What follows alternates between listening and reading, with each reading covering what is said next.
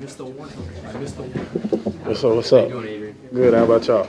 Pretty good. Do you ever find yourself recognizing plays, the way teams line up and the way they're set, similar to that sort of the conversation about like Shaq Leonard calling out plays like, oh, they're going to do this. Do you ever find yourself recognizing what a team's about to do? Yeah, I didn't see his comments, but if you're a student of the game and you watch film, you're going to pick up on some things that the offense does or what they do.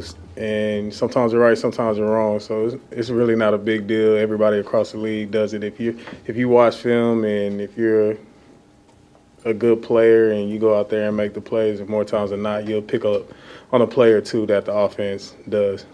Adrian, Hunter just talked about like how this week, perfect timing, right in the middle of the season.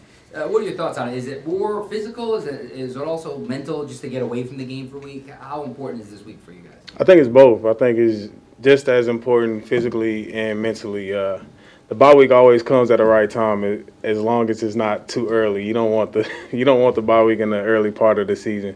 But I think if you attack it the right way and you go about it the right way and do your recovery, disconnect from football for a couple days, chill with your fam, actually be a regular person, like I think it's good for you, and I think it's a good reset. And sometimes it works for teams, sometimes it doesn't, but I think we're going to be one of the teams that it works for.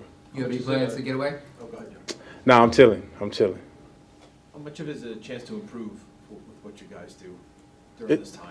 It's a great chance for us to improve. It's a chance for us to look at the film and self-assess what we do and see what works and what doesn't work. And when you get out there on the practice field, you're not really game planning for a team that you might have 2 weeks from now or whatever it is. You're really honing in on what you need to do to get better. So it's all just a fundamental day, and it's a chance for you to go out there and get better. And like I said, if you go about it the right way, if you go about it saying, hey, I'm really going to go out here on the field and compete and learn from our mistakes the first 9 weeks of the season, then you'll get better. But if you go in there saying, hey, I'm just ready to get off the field so I can get to the rest days, then it's not going to be productive. How much fun is it with what you guys are doing out defensively, especially the last couple of weeks? I think you have 11 sacks and 4 interceptions as a group.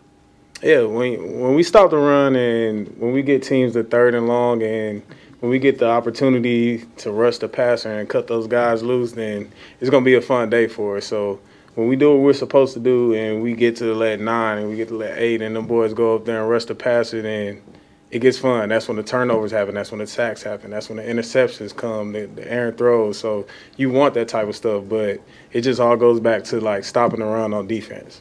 Adrian, in your experience just on the bye week, how much schematic changes can you actually make in just a couple days of practice without preparing for an opponent? I imagine it's not changing the whole thing too much. Yeah, you're not trying to reinvent the wheel unless you're a team that probably isn't doing too well, but we got some good stuff on film, so you just try to focus on that and focus on making that better. And some of the things that didn't work, you might tweak it just a little bit, but you don't really go into the bye week trying to say, hey, we're finna scrap everything that we did and start anew. It's not really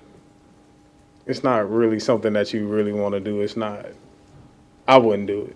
You're involved in so many collisions on a weekly basis. Some time off this week.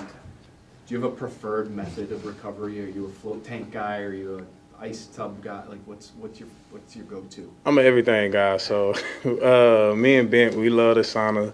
I love the float tank, massages, needles, like pretty much anything that I could get. It doesn't matter if it's a placebo or not. It could just be working in my head. But I've always been told if it works in your head, then it works for your body. So literally whatever I can do to try to get the upper edge and get my body feeling right, I'll do it. Is there anything this week that you can do because you have a little more time that you might not otherwise be able to? Yeah, just get some more massages, get some more body work, because you don't really have to worry about all the meetings and the meeting time. When you're at practice, the chiropractors that you might see out of office or the masseuses that you might see out of office can only have a small window to work on you. But when you have these 4 days off now, it's pretty much wide open and you can fit in the schedule anytime. So that's a good thing. Thank you, guys. Cool. Thank you.